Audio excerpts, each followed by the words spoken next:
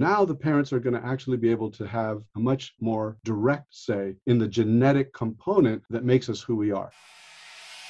You're listening to Good is in the Details. I'm Gwendolyn Dolsky. And I'm Rudy Sallow. And this is the podcast where we learn what we didn't know in the spirit of Socrates. It's amazing how well that still rolls off of your tongue. Because I mean, and technically I'm acting these days and practicing lines. For some reason, it still just doesn't roll off my tongue. I still kind of flub it up. I think I might need some genetic re-engineering, which is good. Yeah.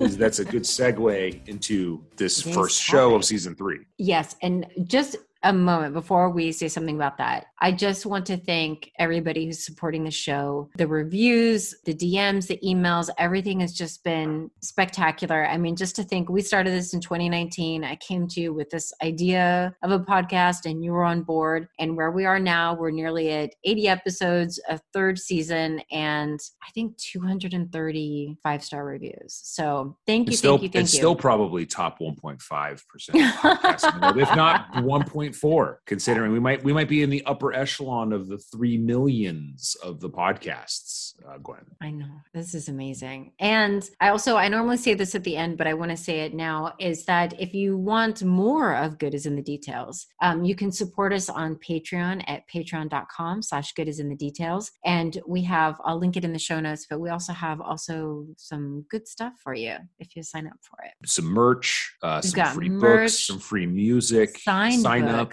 If you enjoy the show and you're loving it and you're like, wow, how can I support them? Patreon would definitely. We got a book club and extra content for you to listen to. Okay, so let's get to our guest. Genetic engineering with Dr. Michael Bess of Vanderbilt University. He's in the history department. And what is really cool about this is that he's in the history department, but his book is on genetic engineering, and it brings together many disciplines and many things for us to think about. So we've got science, we've got history, we've got some philosophy, and really we have fertility. Don't forget, we talk about fertility, which is a theme that will be discussed in some maternity episodes later on. Yeah, for sure. I mean, one of the questions about genetic engineering that I think really brings us to is this question of what does it mean to be human? What are our values? Because if we are changing the notion of having children to parents picking out features of their children, like when you're buying a car and do you want this or that, are we changing to that? And then that's changing the dynamics of not only the child, but the parent's relationship to the child. And what is the concept of free will in all of that if we're putting all of our money into genetics? As I mentioned in this, as though a child is like a cake on Pinterest, just some recipe that you put together. You said, Rudy, that you could not stop thinking about this episode. So I'm wondering, what was it that was striking you about this interview? I met somebody else who's clearly way smarter than me, because this person's just actually very well accomplished, smart professor. Yeah, Rudy. Writes on genetic engineering. You're not talking about me. I'm sorry. No, okay. Right. Sorry about that. That's good. I like that. Who admitted that he too wants to live forever and is also searching for the secret formula and asked to kind of join forces secretly. We're secretly joining forces about perhaps transferring ourselves into a computer or finding whatever the fountain of youth is. I'm clearly borderline crazy. I'm not saying he's crazy. I'm just saying he's got something that I can latch onto that some people might think, wow, that's a crazy thought. It was just nice to feel a part of a brotherhood of wanting to live forever. Okay, with Dr. Michael Bess. And we will link all of his information in the show notes. The book that we are basing this interview on is something that I read a couple years ago. And gosh, I was just so excited when I reached out to him and he said yes to doing this. It's called Our Grandchildren Redesigned. So it's about the ethics of genetic engineering and the possibilities and really reflecting on what this means for our future. So let's talk genetic engineering. I was a philosophy major as an undergrad, and my colleagues keep saying, you're really still a philosopher in disguise. All your classes Yes. I'm gonna sign off now. I don't talk to philosophers. It's a running joke on the show. Oh, you're outnumbered. I know. We'll just go ahead and launch in here, but I first became familiar with your book, Our Grandchildren Redesigned: Life in the Bioengineered Society of the Near Future, from one of my colleagues, Dr. Peter Ross, who teaches philosophy of science. So I got your book a couple of years ago. I really enjoyed it. And it was a surprise when I reached out to you that you're in the history department. So can we just back up and say, how did you go from being a philosophy undergrad to then history? How does history and philosophy work and technology in order for you to put this book together? Is it more history? Is it more technology? Is it more philosophy? Part of it involves the history of philosophy. When I was ready to go to graduate school in philosophy 40 years ago, the field in the US and in Britain was dominated by what I call the F of Xers, which is the people who wanted to turn everything into formal logic and try to make formulas for calculating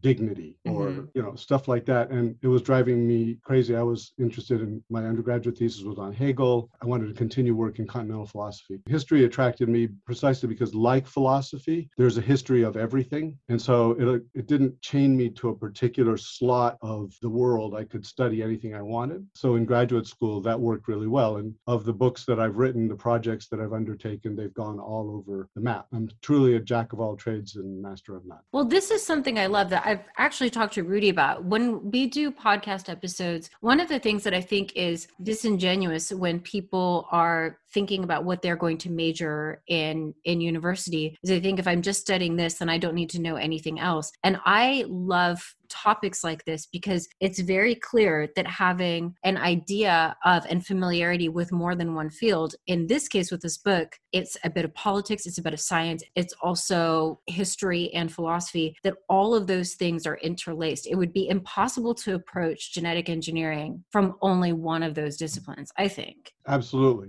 Or at least it would be really distorting and excessively artificially narrow way of treating it. And for me, this was exactly what made this appealing to me. I spent 15 years both teaching classes outside my area of expertise, teaching classes on neuroscience or artificial intelligence and working with my students and then reading and reading and reading. So I got to educate myself about stuff like engineering and things that otherwise I would not have been able to spend time on. It took a long time. Was there a class that you were teaching or a conversation that you were having where it kind of clicked, oh, this needs to be a book? Yeah. What I've discovered over 30 years of teaching at Vanderbilt is when I bring up the ethical dimension of whatever topic it is that I'm teaching, the students perk up. So I've now sort of automatically, where I go anyway, but I've found that when I really put that up front and start asking ethical questions, I have a class on World War II. When I framed it across the ethical dimensions, what are the ethical dilemmas of the good war? The students perk up. They followed me back to my office after class saying, but this, but that, but you forgot this, and what about that? The same applies to this topic. It becomes, I think, exciting and interesting in a whole new way when you are looking at it from the angle of what are the ethical implications of this? What are the assumptions we're making? But then what are the implications? What will be the unintended effects down the line? I love this for my engineering students because I love this topic because a lot of times in engineering ethics, you do case studies. And I don't think that actually studying the case studies, I don't want to completely dismiss them, don't get me wrong, but I don't think they're actually going to develop the ethical engineer that we want by saying, oh, this happened, that was a disaster, don't do that, and then memorize what happened and what went wrong, and then you're good to go. Genetic engineering for me is fascinating because we are in the thick of it. Yeah. So there aren't any clear lines. And as you said here, the traditional moral theories are not all that helpful when it comes to genetic engineering. Right. Could you explain that? Why are the traditional, so for my philosophy majors, why are the traditional moral theories unhelpful when it comes to genetic engineering, the rightness or wrongness of it?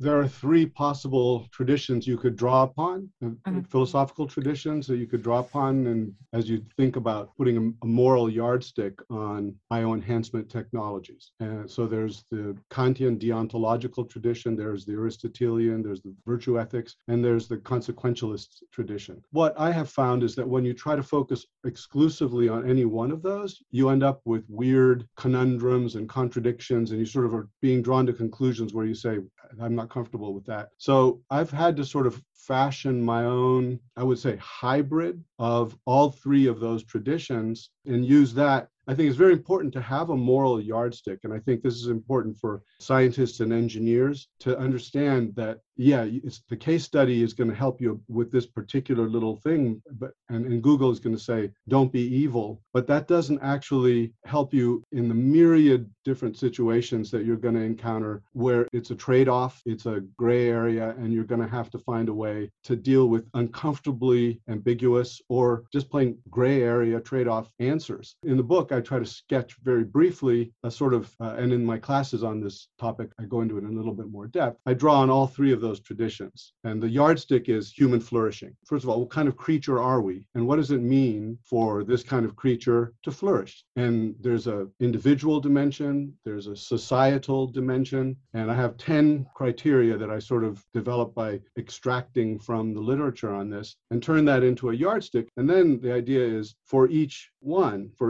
type of modification, a pharmaceutical, some pill that you're going to be popping to boost this, or bioelectronic implant that you're going to be using, or a genetic or epigenetic modification that you're going to be undertaking. What am I going to be trying to accomplish with this? How's it going to change me? And then the question is, what's the yardstick? How's it going to change me as a whole? That holistic approach is really important. Not just what additional things will I be able to do, but how will that refract through the totality of my lived experience and my flourishing? And then when millions of people adopt it at the societal level, how will that play out? What you realize is very quickly a seemingly utterly benign on the surface of it modification, for example, doubling the human health span. So we could all live strong, vigorous, mentally alert lives to age 160. That sounds pretty terrific for most people. I think that's uncontroversial. I'm not adding wings or some, superpowers. I'm just living twice as long in a very healthy way. But when you start actually sitting down and saying, how is that going to play out for my identity as an individual? How is that going to affect my flourishing? How is it going to affect the flourishing of my society when millions of people are doing it? You start to realize even that very conceptually simple modification, if it could ever come about, would turn many aspects of our society utterly upside down and turn a lot of the sense of who we are upside down. The stages of life would become completely different. When do you stop being educated? When do you stop, your education and start the work phase of your life? Somebody works hard and becomes a CEO by age 50, then do they stay in that position for another 90 years because they're perfectly physically and mentally capable of doing it? Well, what happens to the company when one person stays in that position? What happens to the generations as they sort of coexist together? Could a 30-year-old fall in love with a 130-year-old? And all these very interesting questions suddenly arise when you start thinking through the consequences of a seemingly very benign bioenhancement. What would happen in the military? That's when you're supposed to serve or this or that, I don't know. And then if that kind of enhancement happened, I guess, is the presupposition that would be global, or is it who has their hands on it? Oh my gosh, there's so many questions. All bioenhancements are going to have the very clear possibility of exacerbating the gap between haves and have-not, both within a country, even within a rich country like the United States, and on a global scale. So that's one of the immediate big problems that bioenhancement technologies are going to create that we're going to have to find a way to solve. So I guess one of my, Rudy's like soaking all this up, I can tell.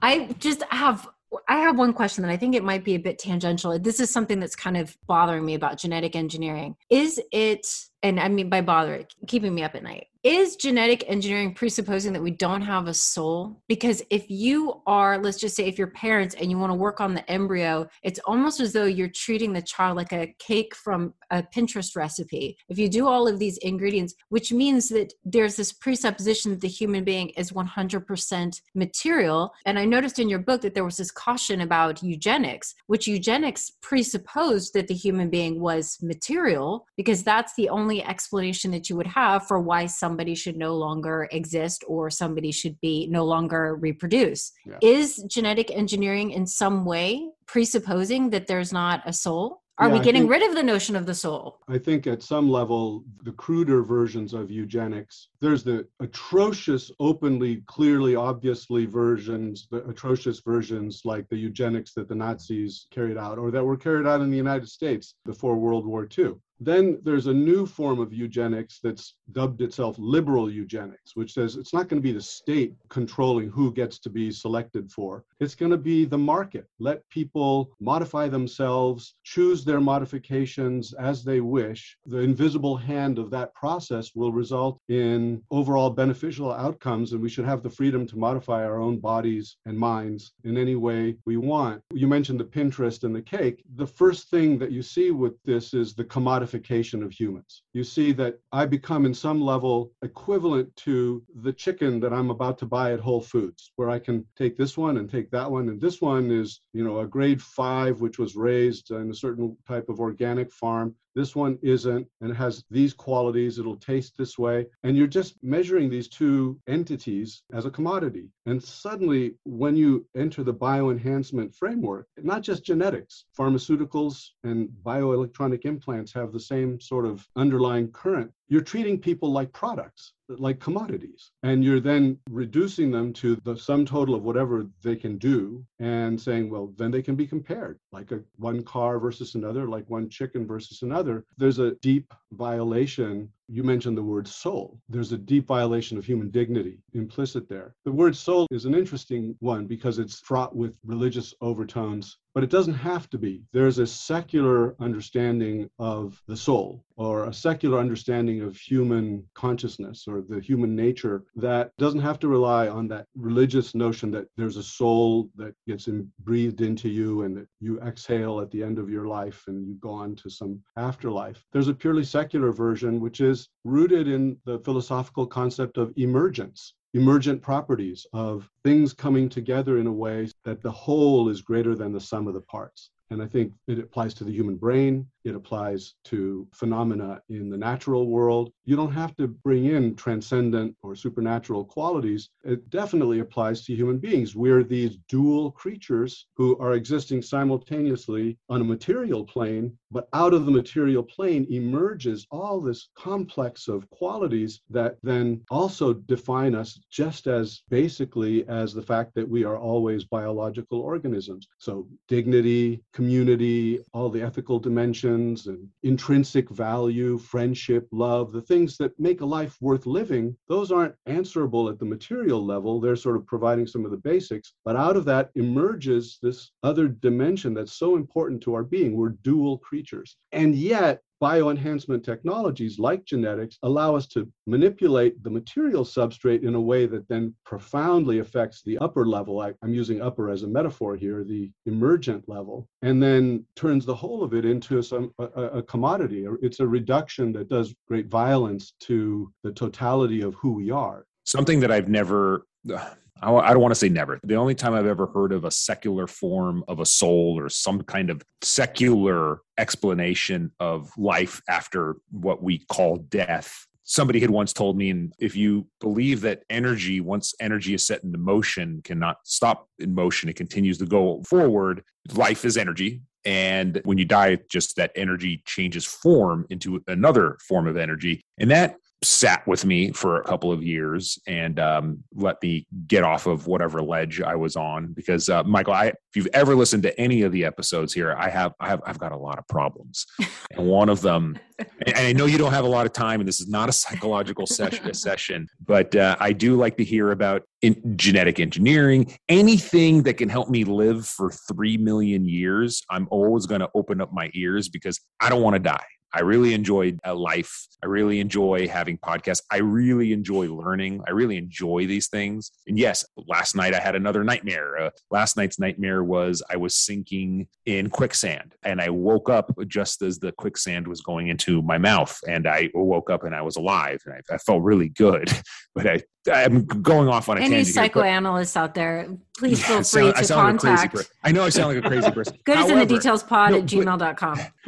But seriously, the whole secular concept of a soul, I've barely heard of that before. By the way, Gwen and I went to Catholic school our whole lives. That also plays a theme throughout this podcast. So there's my fear of death. There's Catholicism. There's me looking for some kind of secular soul stuff. You could say character. I am a character. That's a whole other...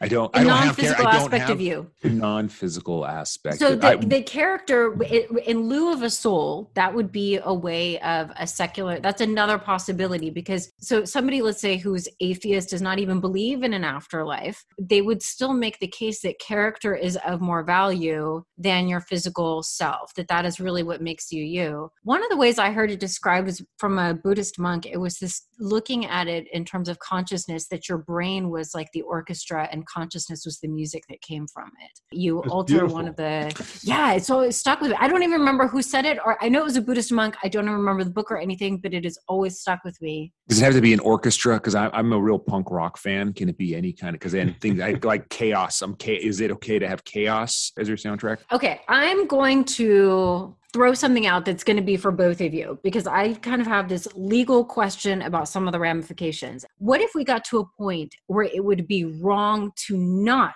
enhance or use genetic engineering? So in the same way that, let's say, parents could be held accountable, maybe morally, I'm not sure about legally, but if they are denying a child a particular type of medical treatment that would save their life, could you see it advancing to a point a parent could be held accountable for not ensuring a type of enhancement? And what kind of thing could you picture that being? I don't mean it would be blue eyes, but let's just say, I don't know, maybe a medical issue or something. Like, did you find out about the embryo? I want to jump in because I want to add a little bit more on top of this for Michael, because I want to hear Michael's answer and respond to you. Gwen, we have plenty of parents out there. I have plenty of friends that are divorced parents that are fighting with their partner because one of the parents won't allow the child to get vaccinated. Different levels of engineering, different levels of what we're talking about here, medical, adding something foreign into the body in order to protect yourself. So like, I don't even know how we can even get to answering your question without even getting to, well, what are the moral implications of not allowing a child to get vaccinated? Because we're still in the middle of a pandemic. We've got Omicron hanging out there, and these issues are happening. I have friends, male and female, reaching out to me for legal advice. I'm like, look, I'm not a family law attorney. Go contact a family law attorney. You figure that out. But that's a very, very, very tricky issue that the courts don't want to get involved with.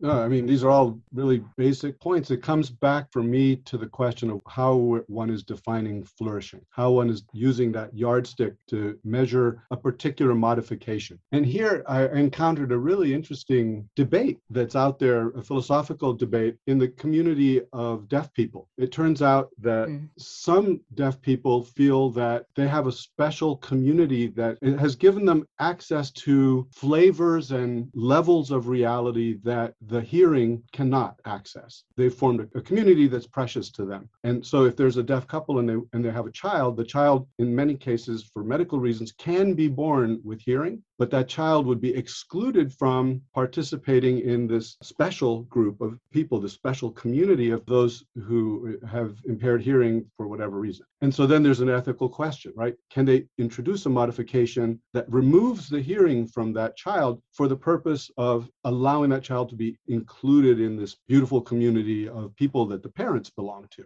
It's a disenhancement in a sense. You're taking away a quality that that child would otherwise have had. But there's an ethically interesting argument that it's compensated for by being part of a vibrant community that in many ways gives meaning to a person's life in many other ways. Language, culture, yeah. So I think when it comes to a very straightforward avoidance of suffering, for example, if we come up with the COVID vaccine is one very clear example today. I think it's unethical not to get vaccinated because of the herd immunity. You're not just affecting yourself, you're affecting the broader community of humankind. And you're becoming an incubating point for the virus to continue mutating if you are making yourself open to catching it, even if you don't die from it. I think that's pretty clear. Let's say that an enhancement were to come into being a genetic modification or an epigenetic modification that doubled your resistance to many forms of cancer. Would it be ethical to refuse that to your child? My feeling is no, it would not be ethical, just as it's not ethical if you can send your child to school. Well, you want your child to flourish in the sense of being able to, in the Aristotelian terms, realize all your innate faculties. This is what it means for a human to flourish, or at least one aspect of it. So being educated and being healthy, these are basic rights.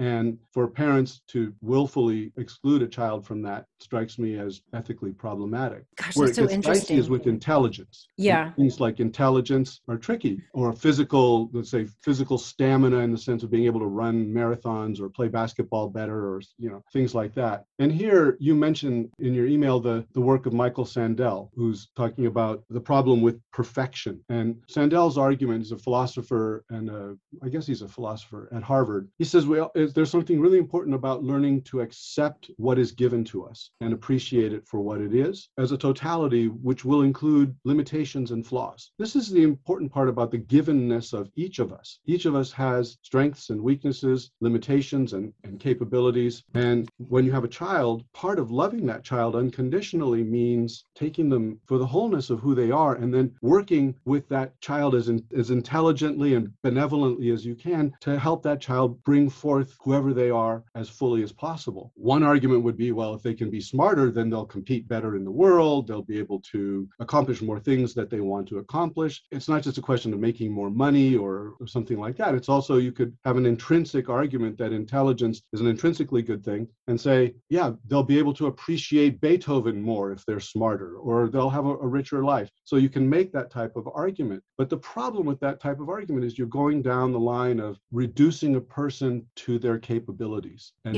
sort of measuring them that way. And so we're back to the chicken and the car, where you're sort of saying, you're a commodity, I have the power to shape you. And where do you stop that? One of the other unintended effects of, if you start on this treadmill of boosting capabilities, where does it end? Because today's upgrade, it's like computers, right? Computers go through their little generations, and then you have to get a completely, or iPhones, you have to get the latest model, and it totally blows away the characteristics of the older models. So you're kind of compelled eventually to upgrade. And then a little bit later, that one has become obsolete, and what was cutting edge becomes old and obsolete, and now it has to be updated to the next model. And so you get sort of humans XP, humans 7, humans 10. And where does that end? You're starting to talk about humans in the same way that we talk about machines, about commodities, products. And Sandel's argument is very much about rejecting that, falling into that trap of commodification. And bioenhancement inherently takes us in that direction, where we start to say, that person sure is a lot better in all these different ways than this other person.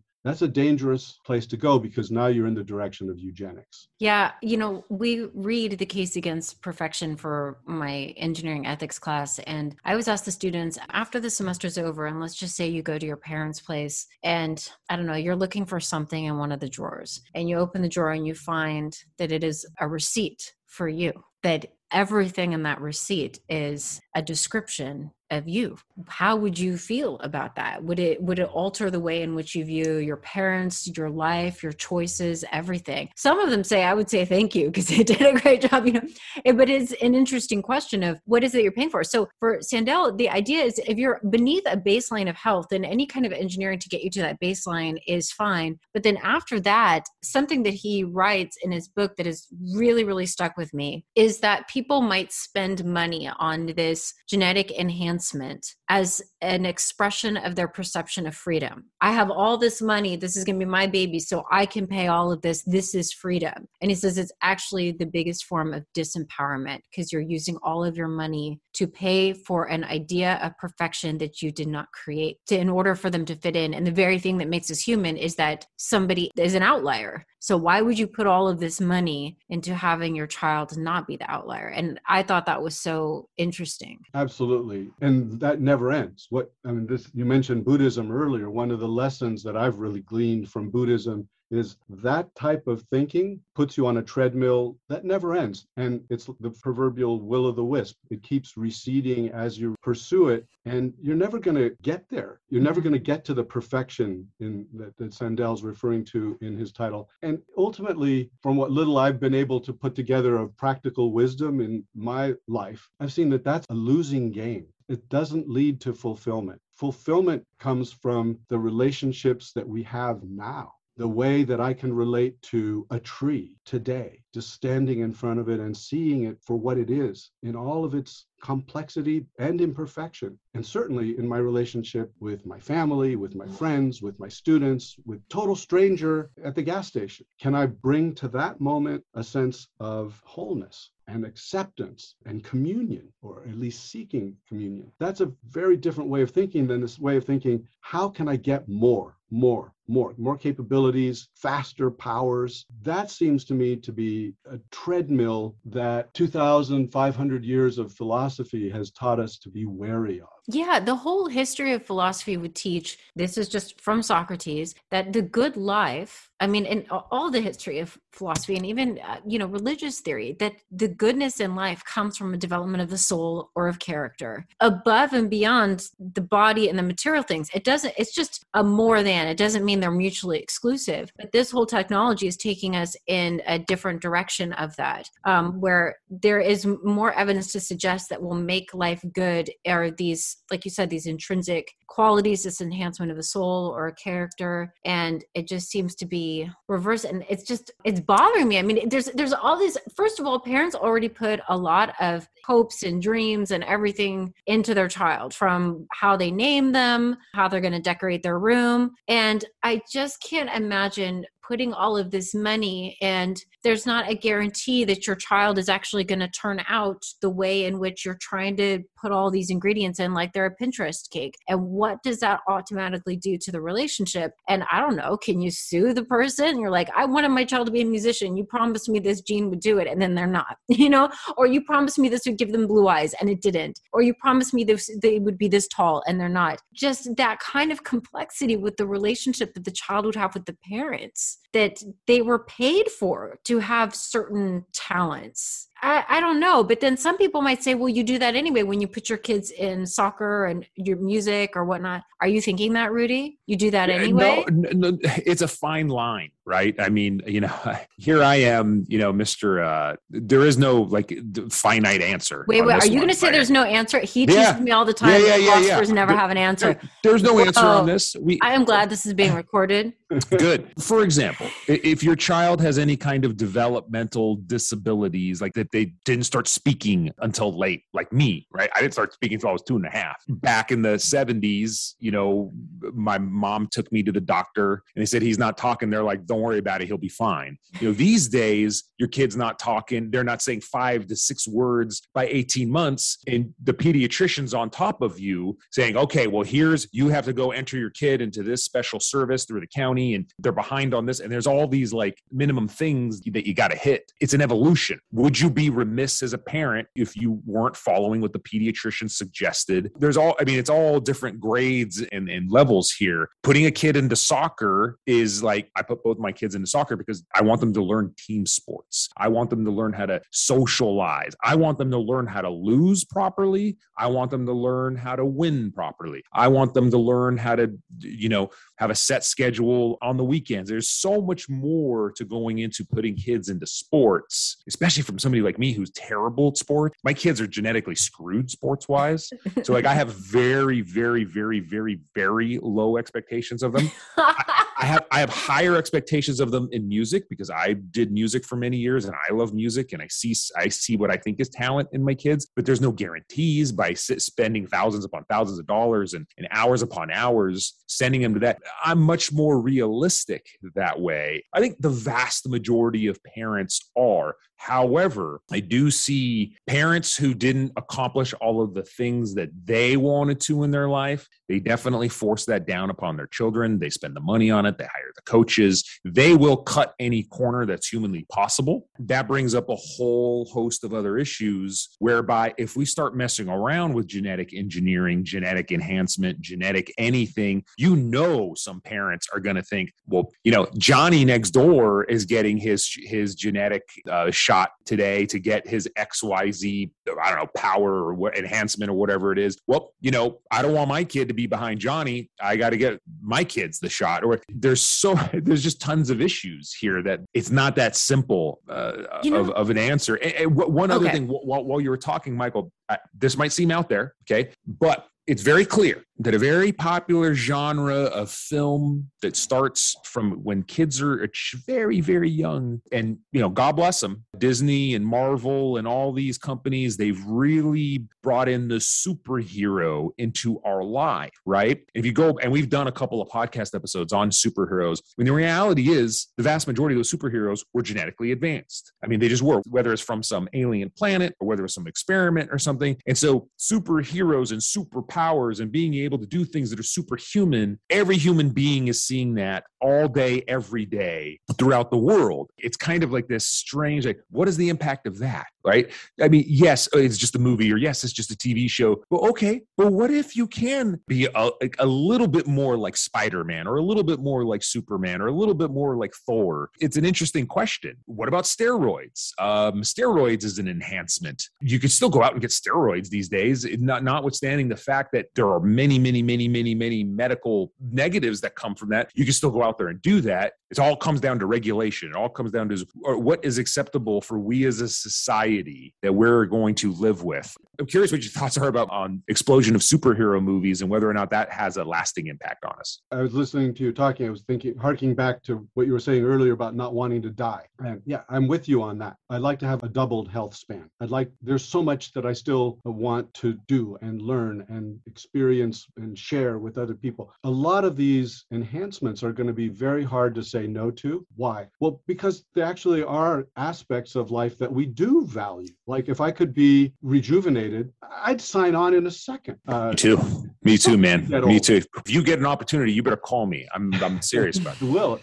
I'll share it with you. That's the complicated part is you can't put a blanket generalization and say, no, don't do this at all. Or, yeah, we should be able to do any one we want. It's really a case by case, and each one has to be embedded in that ethical question about what do we really want to make of ourselves? Every single modification. If I can make myself a little bit, have a better memory, a little bit physically stronger, a little bit longer lived, yeah, why not? I don't see a problem with that. But how does it come together as a whole? That's a question we need to keep asking. No joke. Right before the show, I was doing a little bit of research investigation. I just saw something that says Viagra may help with Alzheimer's disease. And I'm like, you got to be kidding me. This is a joke. I read the article. I was in a medical journal, and I'm not on Viagra right now, but I'm telling you, they find out like, hey, you start taking that in your mid 40s, you'll be good. I'm in. That's it. Yeah, I mean, I'm just saying. Let me throw something in there. The show Black Mirror, I think, did an interesting thought experiment about memory. That this idea of a memory enhancement might sound great, but there was an episode where you could get a chip into memory, to have memory, and you could project that memory up on a wall. Did you see it, Michael? Do you know what I'm talking about by any chance? Yeah.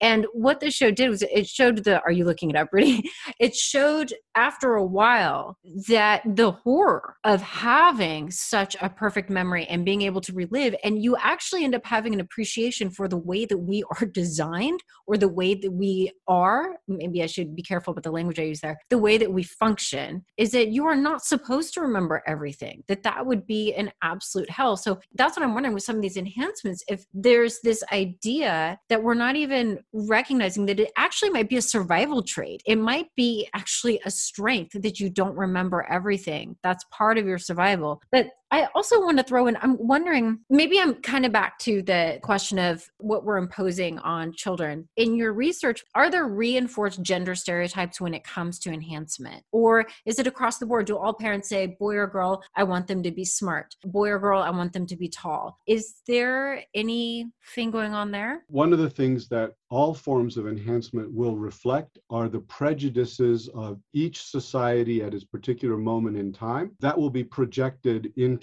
the forms of enhancements that get widely adopted. So in China, in the maybe even today, but certainly 20 years ago, where there was a clear preference for male children. They were enforcing back then a one-child policy. When parents found out that they had a daughter on the way, they were aborting that child. And when they found out that they were having having a boy, they would keep that child. Just one example. In that society, there was a cultural preference for boys. The result is right now a very skewed demographics in the Chinese population. There's significantly more boys than girls. Okay, so racial stereotypes, class stereotypes, and gender stereotypes, these have been integral parts of our society through history. They've changed and shaped over time. Whatever happened to be the stereotypes and prejudices that people hold at the moment when they make their enhancement choices, that will reflect and shape the way they go. If it's blonde, blue-eyed males, if it's Hitler's Germany, that's what everybody's going to want to become. So you're going to have trait fads. People actually have ability to select it. You're going to see a reinforcement, a sort of self-fulfilling prophecy and a self-aggravating cycle of people shaping their children and themselves in the direction of the cultural prejudices. I think that's what scares me. Michael, you know what else has been going on? You're probably fully aware of this. It's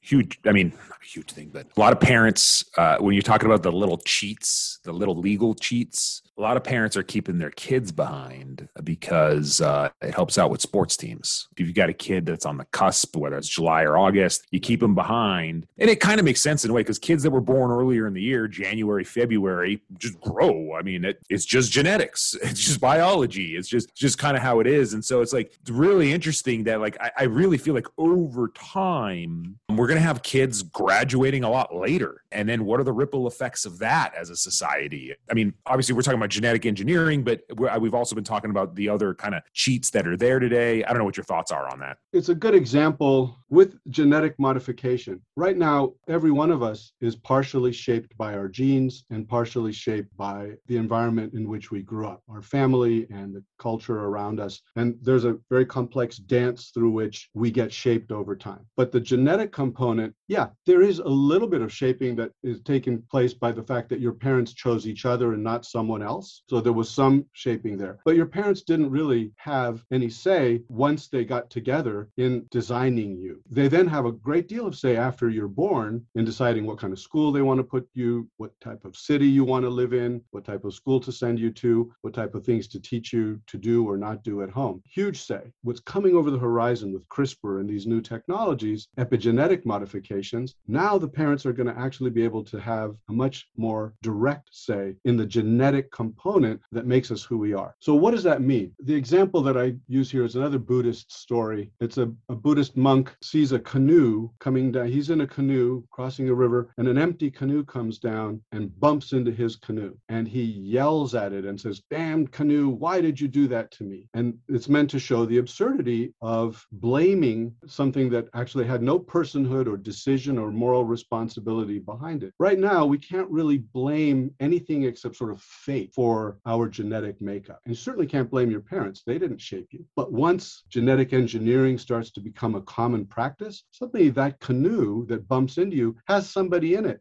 who was steering it and was either responsible for avoiding you or negligent in crashing into you. Now, children will be able to look back at their parents and say, "You gave me piano. I don't care about piano. I wanted to learn how to be an athlete. Why did you do that to me? I have no interest in this." Or worse still, "I love piano, but is it really me? Or am I just playing out your preferences that, like you were saying earlier, Rudy? Am I just sort of an instrument to complete your dreams? And where does that leave my authenticity, my sense of who I am? I'm just an instrument to fulfill your dreams and desires.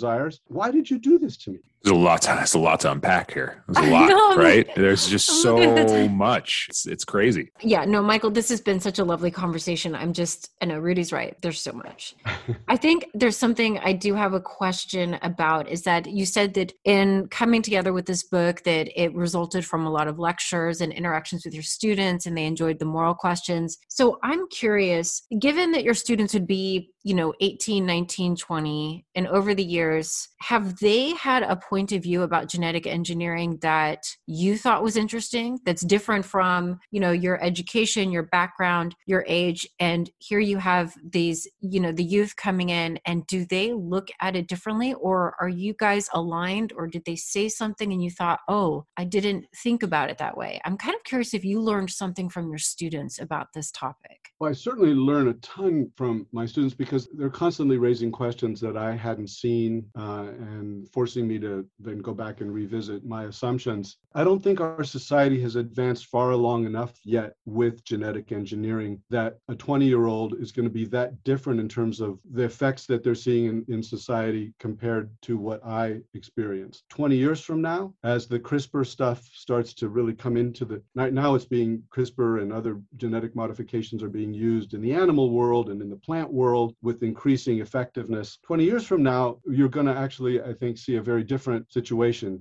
because then young people will be growing up in families where questions that are right now sort of philosophical and hypothetical have become very real. What do we do? As you were saying, Rudy, the people next door have modified their kid with traits A, B, and C. Are we going to do that or not? Are we going to keep up with the Joneses? Are we not going to keep up with the Joneses? What are our family values around this? That's going to suddenly become much more pressing. So I think right now I'm not seeing it so much because genetic modification of humans is not a reality. And I don't feel that far apart from my students. I feel far apart when it comes to online stuff because they've grown up in an internet-rich and screen-rich world. Mm-hmm. So I yell at them and I say, when I walk from one building to another between classes, I have to keep avoiding stepping aside because I keep getting run into by students who are glued to their screens. And I say, can you please at least be a little bit more aware of what you're doing to yourself with your screens? You've basically adopted this cell phone into your identity, and now you've become a screen addict, but you're not seeing the day around you. You're not seeing the people around you, the beautiful trees. It's a beautiful campus. Stop for a second and just think about it before you go back to answering that really pressing email,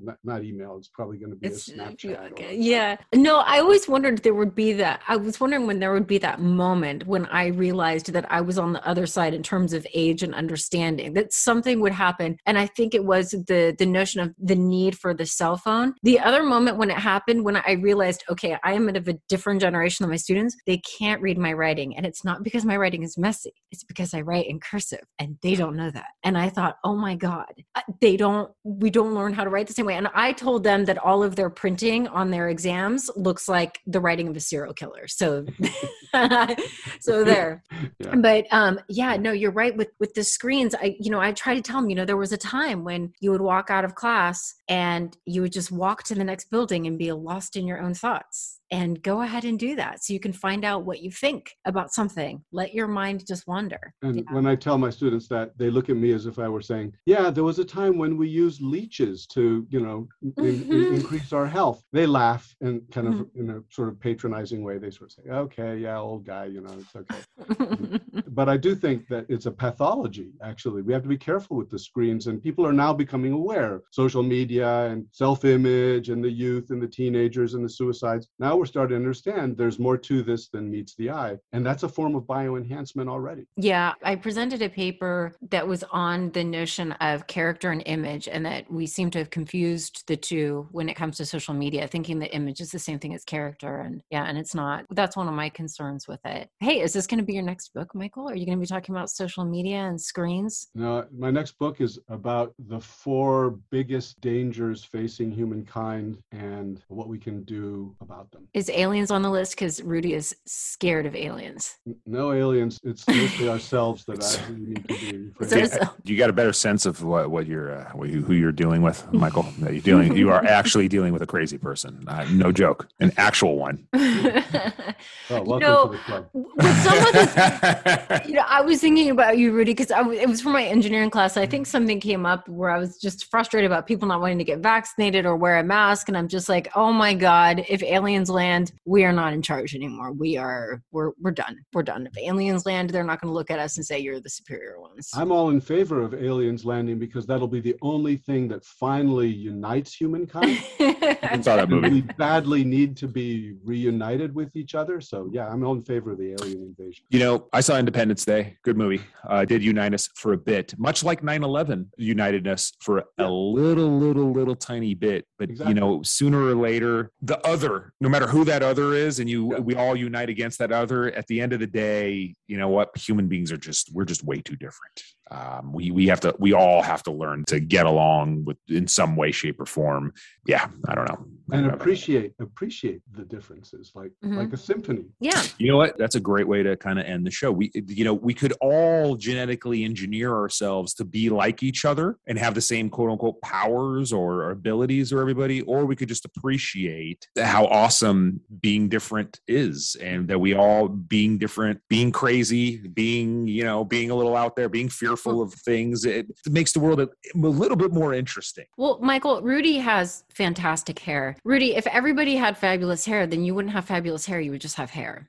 It's true. That's what I mean. That's the whole point. I mean, I make up for all my deficiencies mentally, which there's a lot. I mean, the list, there's not enough time to talk about the mental deficiencies, but the hair, I kick ass at it. Oh, it's kind of as if we discovered that it was not Viagra, but Rogaine that increased. You'd think, looking at the people in my family, you'd think like, how does he keep it? I keep it because of will. I actually have a superpower. I willed myself to say I will never lose my hair, and it stayed. And because my hair knows I will kick its ass if it ever tries to get off of my head. I think that's basically what it comes down to. Threats are very useful that way. Michael, thank you so much. This was lovely. I appreciate really this. This was great. It was fun. Thanks a lot, Michael. This was great. Thank you, guys. Good is in the Details is produced by Dr. Gwen Landowski and Rudy Salo. If you have any questions about this episode or any other episodes, you can get in touch on Facebook and Instagram, Good is in the Details Pod, or email us at goodisinthedetailspod@gmail.com. Much thanks to Dr. Bess for kicking off our season 3. This was just a great, great conversation. Okay, until next time, bye.